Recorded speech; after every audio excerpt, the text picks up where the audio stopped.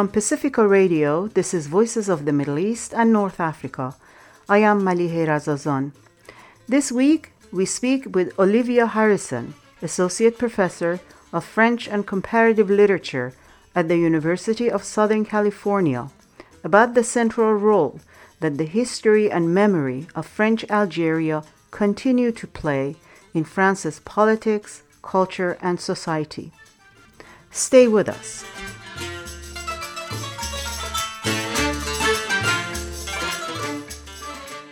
"60 years after the independence of Algeria, the lingering perverse effects of Western colonialism are still felt throughout the world. Whether here in the US, in France, or in Palestine, the ideology of white supremacy undergirding colonialism is still with us, continuing to wreak havoc not only on formerly colonized peoples and migrants, but on the colonizers themselves, as seen in recent efforts by new fascist authoritarian forces to take over entire nation-states in order to turn back the clock of history." Khalil Bendib spoke with Professor Olivia Harrison about her recent article titled "France, a Settler Post-Colony," which was recently published in Middle East Research and Information Project Journal. Olivia Harrison is an associate professor of French and Italian, comparative literature, Middle East Studies and American Studies and Ethnicity at University of Southern California. Olivia, in a recent article titled "France, a Settler Post-Colony?" You highlight the many ironies and contradictions in the history of modern France since the independence of its last major colony, Algeria, in 1962. As we saw throughout the French presidential campaign, which ended Sunday, 60 years after the end of colonization in Africa and its unintended consequences, like a familiar ghost, the history of colonization still looms large in France's national consciousness in ways that are often subconscious. Far-right parties, which claim at least one-third of the electorate, have made the question of immigration from France's former colonies, and especially Muslim-majority colonies, their signature issue. And they have been gaining popularity over the past 3 decades among the disgruntled electorate, to the point of actually threatening to come to power. Sunday, Marine Le Pen won close to 42% of the vote, a remarkable feat for an openly racist, some call it neo-fascist party. You quote a certain French right-wing thinker about, quote, mutual respect and mutual decolonization, a theme echoed by certain politicians in the presidential election that concluded just a few days ago. Can you explain to us what the far right means by decolonizing France? Wasn't it, after all, the other way around, France which actually colonized Africa and is still a major player in many of its former colonies? Absolutely, and I would add to that, quite a few people would contend that France is still an imperial power in more explicit and direct fashions because it still has a number of overseas territories that it governs, where there are, in fact, independence movements. So you've put your finger on it. What I'm interested in is this, you could say, appropriation or identification with the processes of decolonization. Were at the heart of mid-20th century movements of decolonization. There's a really remarkable erasure of that history, which is simply kind of like these terms are sort of plucked. And actually, I've worked on the fact that some of these thinkers are actually reading people like Frantz Fanon or Mahatma Gandhi, explicitly using them to theorize the decolonization of France. So someone like Renaud Camus, no relation to Albert Camus, the writer, but Renaud Camus, who popularized this notion of great replacement, that's a term that, as we know, has been used, for example, by Brenton Tarrant, the Australian mass shooter in New Zealand a few years ago, and others in Charlottesville. "You will not replace us" was one of the mantras of that. The Jews will not replace us. Right, yeah. And the term of Camus' book in English, he has one book in English, and it's called "You Will Not Replace Us." So it's become this mantra. He is also notoriously an anti-Semite. But basically, this terminology is recirculating in these really kind of perverse ways where I think people in France today, a lot of people might simply accept that on these completely ahistorical grounds to think of France as currently being colonized by immigrants. So in your introduction, you were saying, immigrants from France's former colonies, but in fact, I'm arguing that the term immigrant has replaced or has kind of occluded that colonial genealogy. So when we talk about immigrants, when people talk about immigrants in France, and more generally speaking in Europe as well, it's as if these immigrants kind of come from nowhere. Like we have no connection to, no history with the countries from which immigrants come, and therefore they're counter-colonizing France, to use the term. It's like a sort of reverse colonization or counter-colonization. So we, French people, we left Algeria. Now it's your turn to leave France because we also want to be decolonized. And that's where Alain de Benoist, who's one of the major theorists of the New Right, that accompanied decolonization. So after Algerian independence, a lot of the parties that were for French continued presence in Algeria theorized what they called a sort of new right movement, a regenerated right-wing movement that started calling for the decolonization of France from immigrants, and of course completely occluding the history that had brought those migrants to France, some of them before, when they were still French subjects, before decolonization, when they were in fact French nationals, if not French citizens. So immigrants from Algeria, from Morocco, Tunisia, from Sub-Saharan Africa, from West Africa, who were literally recruited after World War II to reconstruct France. And I mean, that history goes back to World War I, and even before, with the use of colonial troops in France's wars. So starting with World War I, then World War II, as we know, France made extensive use of colonial troops, in particular for cannon fodder. So that whole history of France's involvement with its colonized subjects and that sort of genealogy of immigration in post-colonial France is completely included in this idea of immigrants as either guests, right? If you're kind of for multiculturalism and immigration, they're guests and we want to welcome them, or, and this is a much more pervasive discourse now in France, as invaders, right? As people who are conquering France that we need to now reconquer, as Éric Zemmour has put it in in the title of his new party, Reconquest, la Reconquête. That was my next question. This presidential candidate, the most far-right one this year, Éric Zemmour, officially, as you said, titled his campaign Reconquête, bringing back the specter of Moorish hordes running rampant across southern Europe in the Middle Ages, and Spain's Catholic gradual recapture of Spain from the Muslims from the 12th to the 15th centuries, essentially calling for a holy war, reminding us of George W. Bush calling his invasion of Iraq a crusade, but with much more incendiary Islamophobic overtones. Taking a page from Donald Trump's playbook, Mr. Zemmour, although an observant Jew himself, also brought back during his campaign classically anti-Semitic tropes in his quest to appeal to the most extreme far-right neo-fascists of France, even praising Vichy France at one point. How do you explain the appeal this sort of rhetoric has with a large cross-section of French people who, after all, suffered from fascism during World War II? That's a really great question. I think there are a few things that need to be discussed because Éric Zemmour himself is such a paradoxical figure. So he is the children of Jewish Algerian immigrants to France, and that merits a little bit of unpacking because as far as I understand it, his family is quote-unquote indigenous Algerian, so well established before the French conquest of 1830.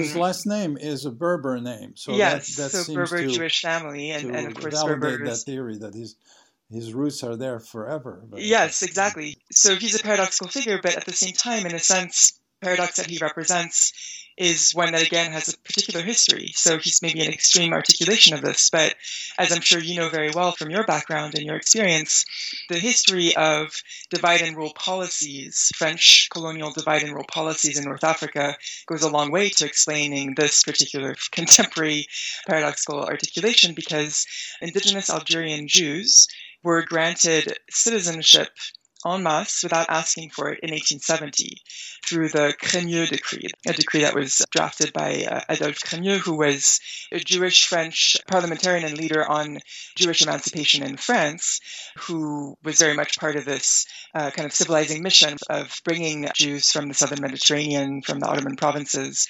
into benevolent protection of France, right? And so he and others were instrumental in very much against the desires of a large portion, I would say, of the settlers who there was a very strong anti-Semitic vein in among settler communities as there was in France. So this was very much against the desires of many European settlers in Algeria, but nonetheless in 1870, indigenous Algerian Jews were granted French citizenship. And Benjamin Stora and others have written about the kind of process of really accelerated assimilation of Algerian Jews to the point that after, I think it's Benjamin Stora's book, I'm forgetting the exact title of his book actually, but Les Trois Exils, I think, the Three Exiles. I don't think it's been translated into English, but he says basically in 3 generations, Yes. Algerian Jews no longer spoke Arabic or, for that matter, Berber languages. By his account and other Jewish Algerian historians' accounts, they had long resisted this assimilation. They suffered from Ashkenazi racism. Mr. Crémieux didn't have a very high opinion of Algerian Jews. Exactly. So in a way, I think Zemmour, he's a very exceptional figure, right? I certainly don't mean to suggest that he represents in any way Algerian Jews more largely. But nonetheless, his parcours, his trajectory is part of that. He's part of that story. And that story, of course, also includes or needs to be extended to include other divide and rule colonial policies in the Levant, for example, in the Middle East, and of course, France's role in the production of the Palestinian question, France's role in the establishment of the Israeli state, and so on and so forth. So it's a very complicated transcolonial history, if you will, but I think it's important to take into account when understanding Zemmour. Of course, it doesn't explain everything, not by any stretch. It doesn't explain his vehement, almost fanatical, I would call it fanatical, hatred of his fellow native Algerians. I'm glad you unpacked this history of divide and conquer. It was a double history in his case, or in the case of Algeria, not only dividing native Jews from native Muslims, but also trying later to divide Berber speakers from Arab speakers. So finding every possible fault to divide and conquer. And Mr. Zemmour, in his own peculiar way, reflects that double alienation of Jews from Algeria and then Berbers from Algeria. That's a very good point. And I know that you know this very well, but for our listeners, French, you could say, anthropological army that accompanied the conquest.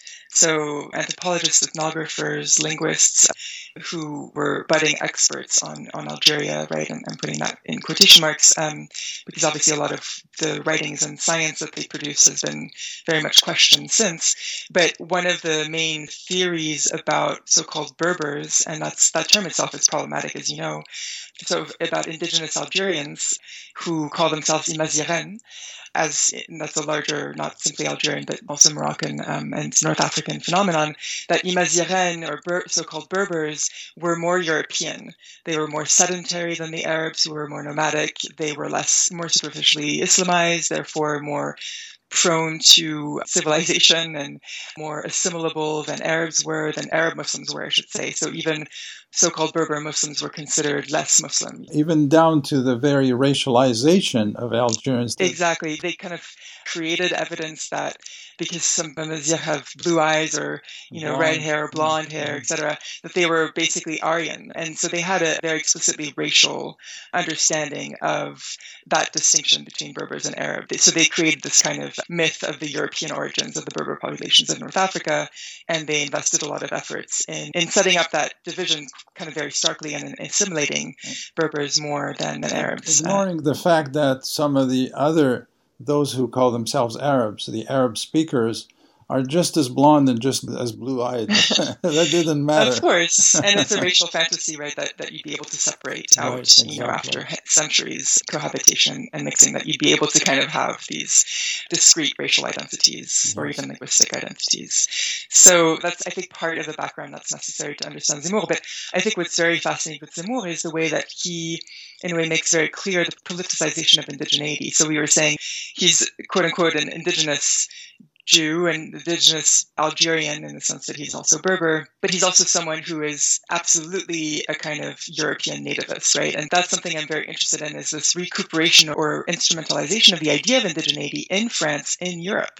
With Zemmour, it's paradoxical because he's obviously the children of immigrants. He doesn't hide that fact whatsoever. And in fact, his trajectory exemplifies the very kind of colonial, post-colonial trajectories of immigration that we were just talking about a moment ago. And somehow, maybe that gives him more legitimacy. He's able to claim indigeneity in France as a white person, even though he's not, in fact, Christian European in heritage. So he's a very fascinating phenomenon that to me really lays bare this post-colonial appropriation, transformation, instrumentalization of the idea of indigeneity. And this is a place where we need to maybe talk about this term indigène. So when someone like Renaud Camus talks about indigène, he means Français de souche, he means Franco-French, he means white French people. That's who he calls les indigènes de la France. The term indigène, though, it is analogous, of course, to indigenous, was used in the colonies. The first time it was used in the colonies to talk about indigenous populations. In that sense, it's close to the way the term indigenous peoples is used in English, right? And so, again, to me, this really points to that colonial genealogy of what we call nativism in English. I love the way that parses out in English because nativism is also based on this idea of the native, and we know that term was used pejoratively to speak about, for example, indigenous Americans, right? The natives, or even indigenous Africans under British colonial rule. So you have this very clearly, very obviously colonial sort of nomenclature, this very clearly colonial taxonomy of terms that's now being used to talk about French nativism, French indigenous identity as white and Christian. Again, with all the paradoxes, as we were just discussing, of Zemmour's Jewishness and his Berberness. But I think somehow those paradoxes actually really point to a history that is normally not included in these discourses. So this term of Français de souche, or real French, French from time immemorial, how far back do we have to go? Is Marie Curie Française de souche? She was originally from Poland. Mm-hmm. Are these Ukrainians who are coming today going to become instant Français de souche? What are we talking about when we talk about Français de souche? The term Français de souche is actually, and it was popularized in the 1970s by Jean-Marie Le Pen, who founded the Front National, the National Front, the far-right anti-immigrant party.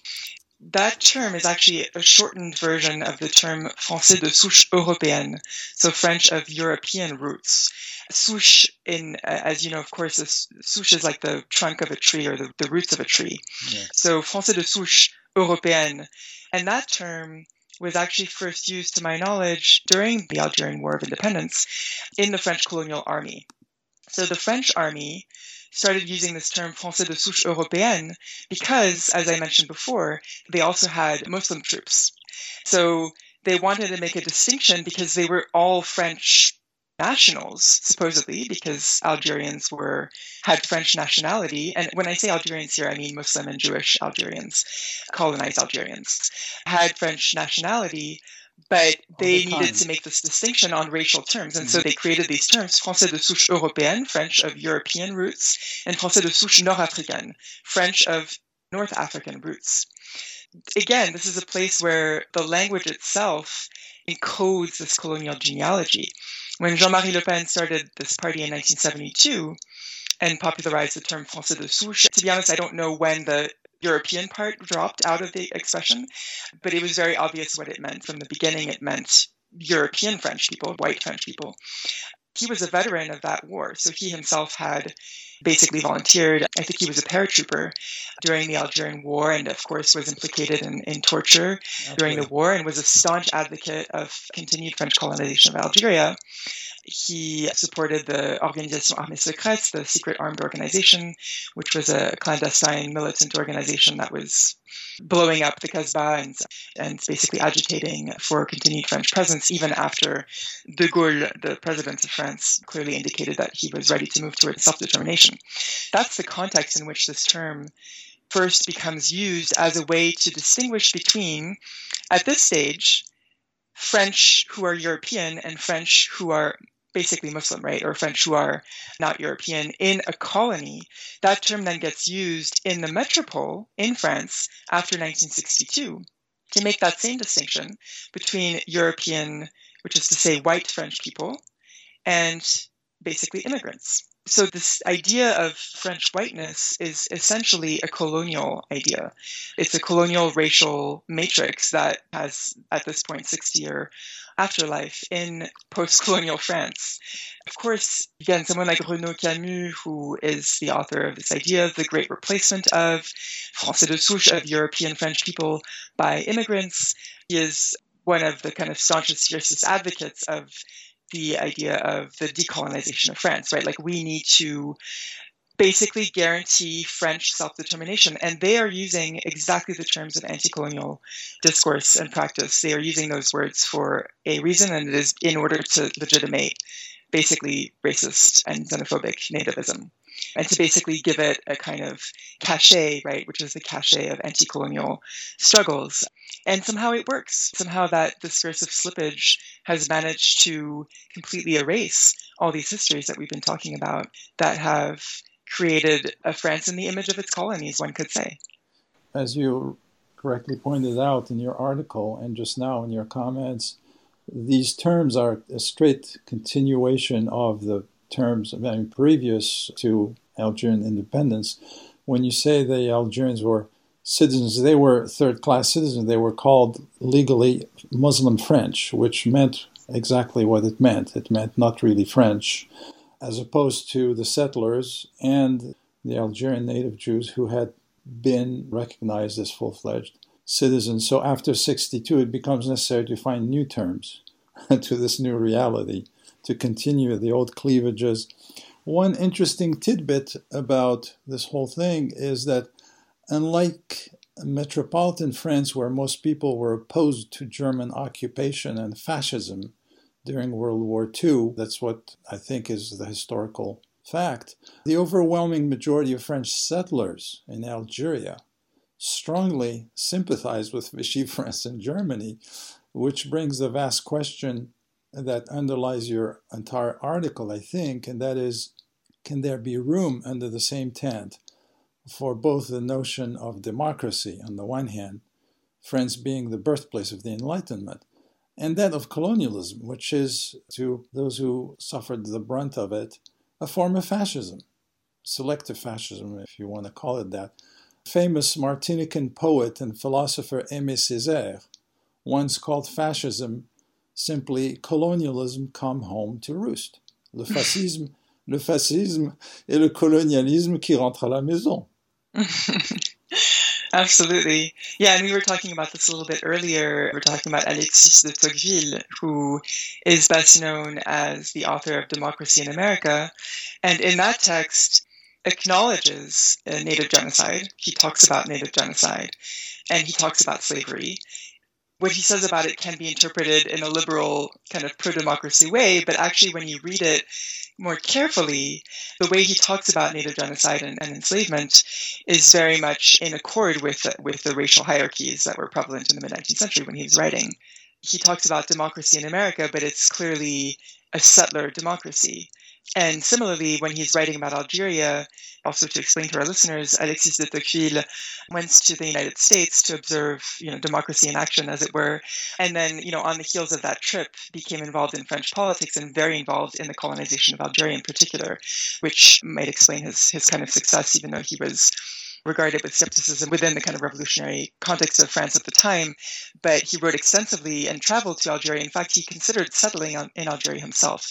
And so what we might think of as a paradox, which is the thinker of democracy par excellence, who is also advocating for, these are the terms he's using, for forced expropriation, for razzias, for burning, looting, displacement of populations. These are all terms that he's using, and partly taking from the American playbook, actually, clearly in reference to what was going on in the United States. I think he's really a thinker of settler democracy, you could say of white democracy, and this becomes very clear when he's talking about the differential regimes that should be put in place, legally, politically, economically, etc., for settlers versus for indigenous Algerians, les indigènes, quote-unquote natives.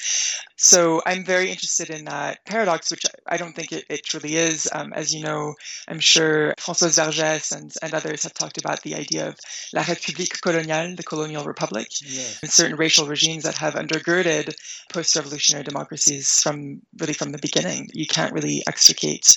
It's not even a question of France not upholding its principles, which is what the Haitians were clamoring for during their revolution, when they were in fact the ones to initiate the first abolition of slavery by asking the French revolutionaries to uphold the rights of men and of citizens that they had enshrined into law for France. They were saying we need to also be free.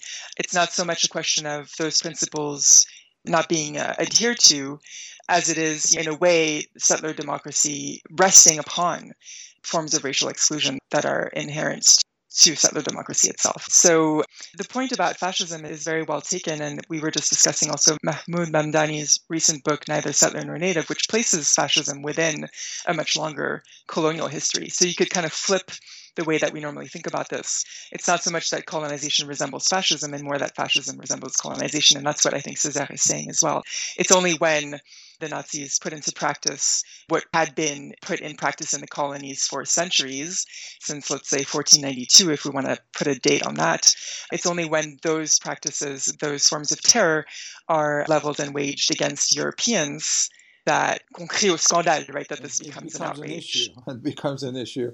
In your article, you make the observation that settler colonialism was always a trans-colonial process, and that both the French colonial project and the American one have influenced each other throughout the history of the past few centuries.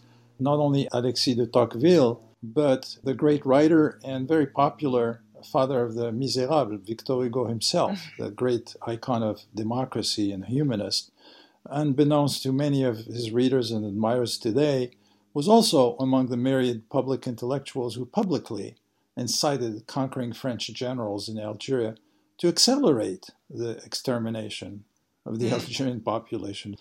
Just like in America, a bevy of French politicians and intellectuals advocated for an all-out extermination of the Algerians. But you say in your article that, quote, settler colonial fantasies of replacing the indigenous populations never materialized in Algeria, end of quote. Why do you think this genocidal project didn't go as far as it did here in the United States and only destroyed, and I put only in quotes, only about a third of the population, according to France's own historians? This is a very interesting question, and I'm not sure that I'm necessarily the best person to address it in terms of sort of numbers and the history of that. But Olivier Lecourt-Grandmaison, the French historian of colonialism, has really thoroughly documented the ways in which specifically US American practices of settler colonialism were a major influence for the French conquerors of Algeria and also for settlers in Algeria. So both the military establishment, let's say, and the settlers themselves. And not only US American conquest, although that's probably the most iconic example, right, at this time in the mid-19th century, but also the British in New Zealand and Australia. So there was this, you could say, kind of planetary transcolonial drawing board, a playbook, you could say, of in particular of settler colonization and colonial conquest, more generally speaking. And in his book, Coloniser, Exterminer, so also not translated, unfortunately, into English, but to colonize, to exterminate, or colonizing, exterminating he documents this by looking at the French colonial archives, specifically the French Algerian colonial archives, and the constant reference, as I said, in particular to U.S. settlement and expansion and to native genocide. And he documents the extent to which the idea of extermination, and that's the term that appears most frequently in the archive, was advocated, as we know, often put into practice. He argues that it's actually intentional, so that he argues that there was actually a policy of extermination. At the same time, there were those who advocated the so-called civilizing mission and who were for a more, let's say, benevolent approach. We know the Saint-Simonians were very involved in kind of like a sort of colonial utopia. Others, even Alexis de Tocqueville, sometimes contradicted himself, right? And he would talk about cohabitation, the importance of even intermixing of populations. So I would say that in the French-Algerian context, maybe I would take issue a little bit with Le Cours Grand Maison in that respect. I don't think there was necessarily a kind of coherent policy that was articulated, let's say in Parliament, for example. But there's a massive evidence that extermination was one of the methods, let's say, of pacification.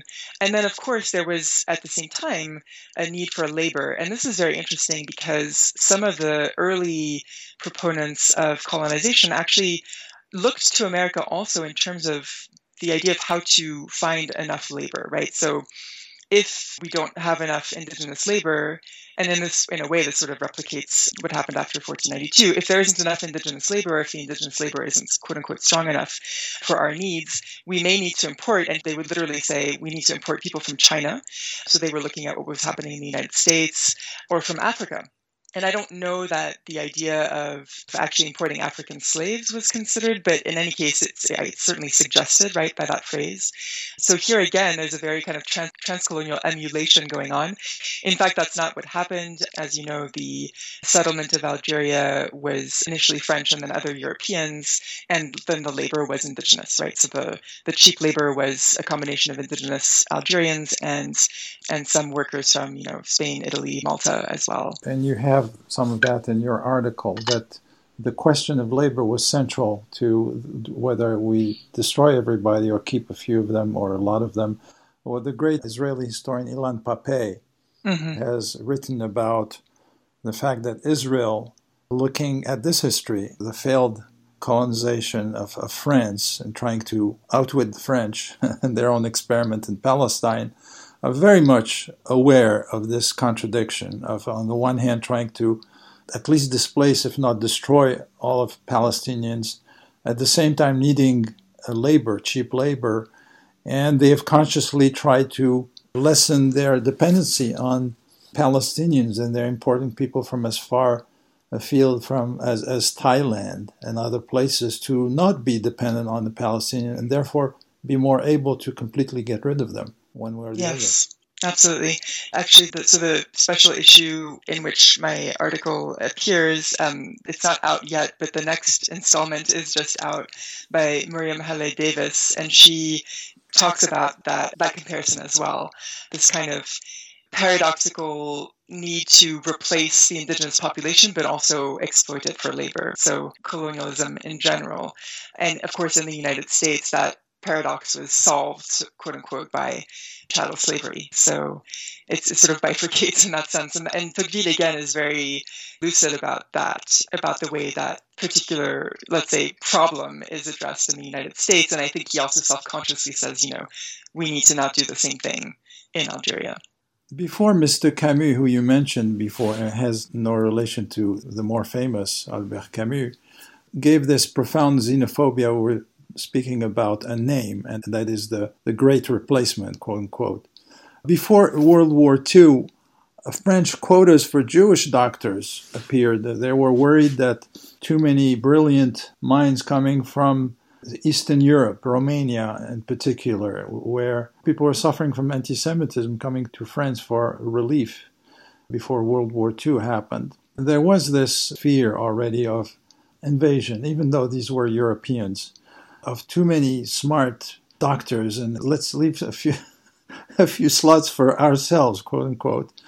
This now is popping back up into the open with this Great Replacement talk, both in Europe and in the United States. In your article, you point out the irony of European settlers who literally engaged in the project of ethnic cleansing and replacement, replacing themselves, trying to themselves in different places, different degrees, replace the natives. Now there's this fear, which is a continuation of that memory, of so-called white people being replaced by non-whites, by non-European ethnic groups, just like the white cop here in America always claiming that he was fearful for his life when he shot some unarmed black person running away and turning his back on him.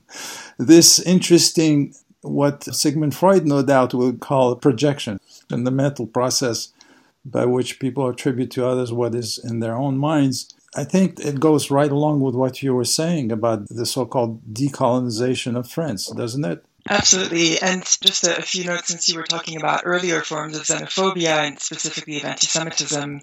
Of course, that's also at the height of French colonialism. One thing I want to just maybe insist on is there have been really important studies of racism, of xenophobia, of anti-Semitism, and even also of anti-immigrant discourse in France for a long time. I would say that Gérard Mariel's book, The French Melting Pot, is foundational in this respect, published in the 1980s, one of the first scholarly works in France to really address from an historical, thorough, rigorous historical, and also legal perspective, the question of racism in French culture and society. My interest is, as we've been discussing, is in the colonial genealogies of specifically anti-immigrant racism. And it's often a racism that does not speak its name in the sense that it is culturalist. It places the emphasis on cultural difference and religious difference as part of cultural difference, because one can no longer talk about race. But I just wanted to quickly read something from Tocqueville's 1841 essay on Algeria, where he says very explicitly that what he advocates is, quote, to replace the former inhabitants with the conquering race, unquote. So this idea of population transfer, basically, of replacing one population with another, which is, of course, as you say, this is what we now call ethnic cleansing, if not genocide. That is fundamental to the colonial project, and specifically, especially to the settler colonial project. Again, with all those paradoxes we were just discussing about the need for labor, for native labor.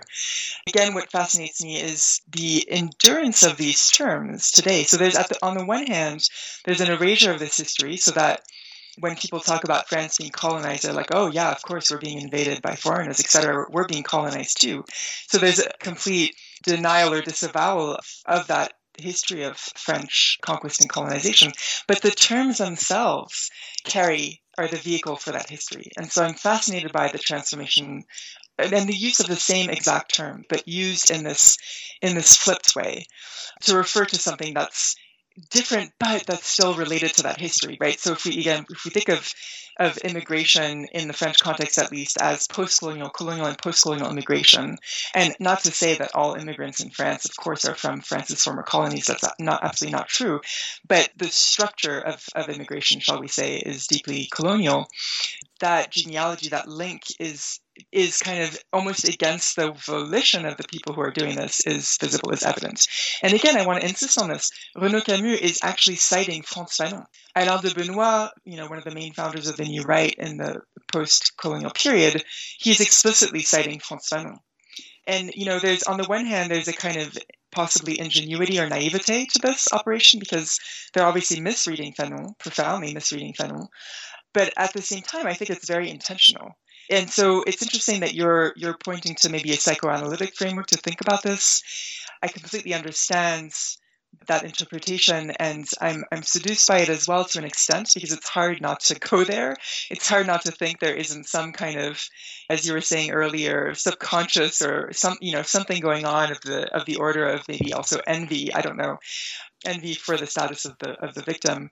But at the same time, I'm also interested in these larger discursive and really political phenomena that are happening through these particular writers who are reading Fanon, using Fanon to talk about the decolonization of France in the sense of advocating for remigration, as that term meaning basically deportation of immigrants. Yeah, I think that the transformation of these terms is really what set me onto this quest to try to understand how they're being transformed and in a way perverted, taken away from their original use, which of course is not, it's not singular. Even the term decolonization has been used in so many different ways, but profoundly deported from their original meaning, right? Completely taken to basically be part of a racist, not even openly, like a camouflaged racist, nativist, xenophobic, and possibly genocidal agenda. I find that really remarkable. And this perversion of the language, of this recuperation of these terms that were first used to describe injustice, is not unfamiliar in this country, sort of underscoring your point that it's a trans-colonial project, that these are inspiring those and vice versa.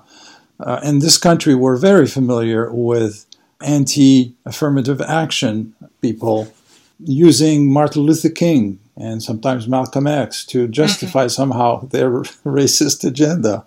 So it's not something that just the French, Mr. Camus, invented. It's sort of this beautiful, I'm being ironic, beautiful cross-pollination. They read one another and they come up with similar ideas. Yeah, and it's in a way, it's part of the colonial dialectic itself, in the sense that, the former colonizers or the colonizers are using the weapons of the colonized, right? Anti-colonial discourse itself, anti-racist discourse itself is, of course, responding to colonial discourse, racial scientific discourse. If you think of Frantz Fanon, the Martinican theorist of decolonization, who was heavily involved in the Algerian War of Independence, who talked about the colonial world being divided in two. He talked about two species of man, so the colonizer and the colonized, and he's also ventriloquizing and parroting racist discourse, racial scientific discourse, this idea of there being two kind of biological species of man, but he's using it in a completely different way and subverting racial fantasies to basically talk about the creation of a new man that would no longer be, racially determined. But the thing is that Fanon does it in a really smart way. And the people we're talking about, I think, don't fully understand Fanon. So the way that they use Fanon is incredibly reductive and fundamentally not interesting. But I definitely don't want to put Fanon and Camus on the same plane in this respect. Yes, well, of course. To quote your article one more time, it's such a nice article, quote, "To think of France as a settler post-colony is to acknowledge the messy history of decolonization as an unfinished project.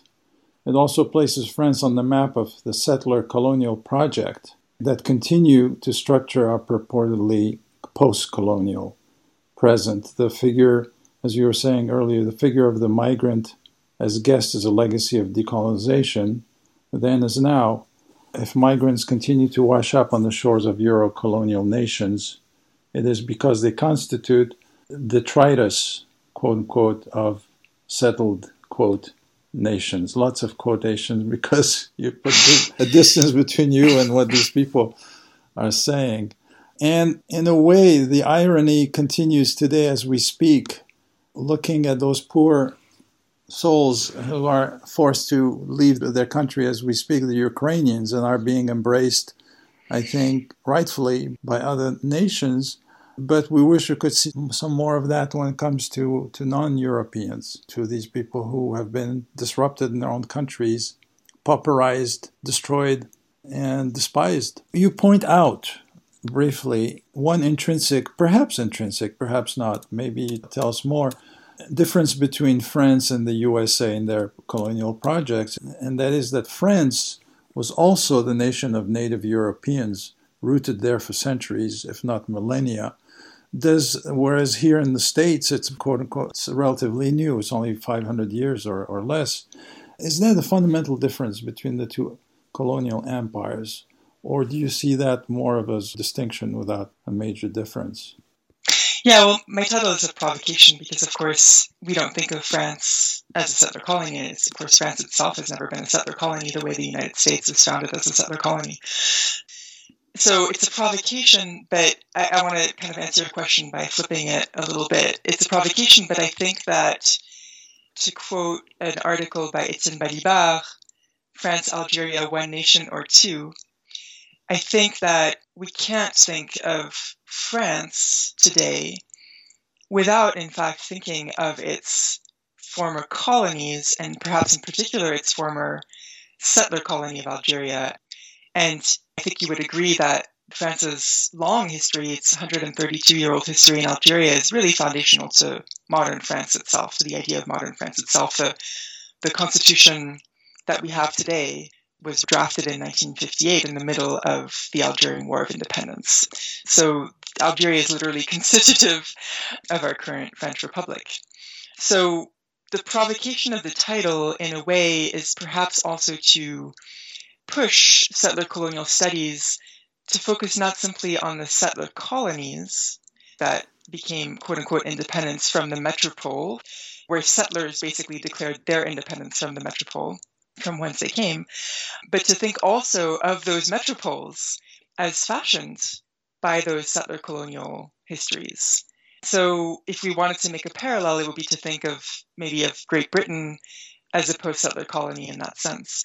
However, I do think, and this is coming back to the transcolonial imaginaries we were talking about earlier, it's not quite so neat, because the difference between, for example, Algeria and the United States is that Algeria became a sovereign nation state. It had a process of decolonization. And that was much messier than we're given to understand, in the sense that some French people of European roots remained in Algeria after 1962. I think about 200,000 actually initially, and then there were other migrations afterwards. Nonetheless, Algeria became a sovereign nation state ruled by basically a sovereign nation state of its indigenous population, whereas the United States to this day is not. So that's a major distinction. So to think of France as a post-settler colony is, of course, to attend to a completely different history than either the United States or Great Britain. But I think that there is something very important in trying to understand contemporary France in light of that settler colonial history, in ways that, for example, we have to, when we think about the United States, we have to think of the United States as not a post, but as a settler colony, even though, of course, that term is extremely controversial. But for all intents and purposes, the US remains a settler colony, whereas France lost its settler colony. That's perhaps the distinction I would insist on.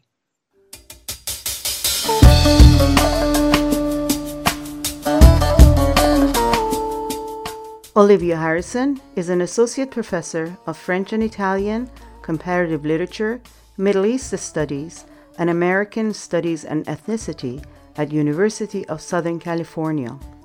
She spoke with Khalil Bendib.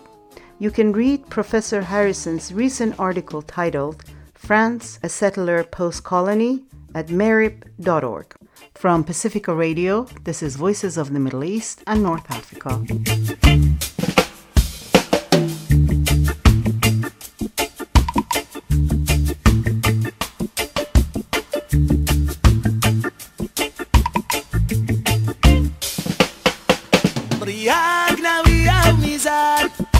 والحالي مرمية في بلاد صياح البيت والقلوب المنسية بالنشوى الخلبية انغام شبية حليت إنيا غير حليت إنيا ديت نتسرسب ونسايس في الحية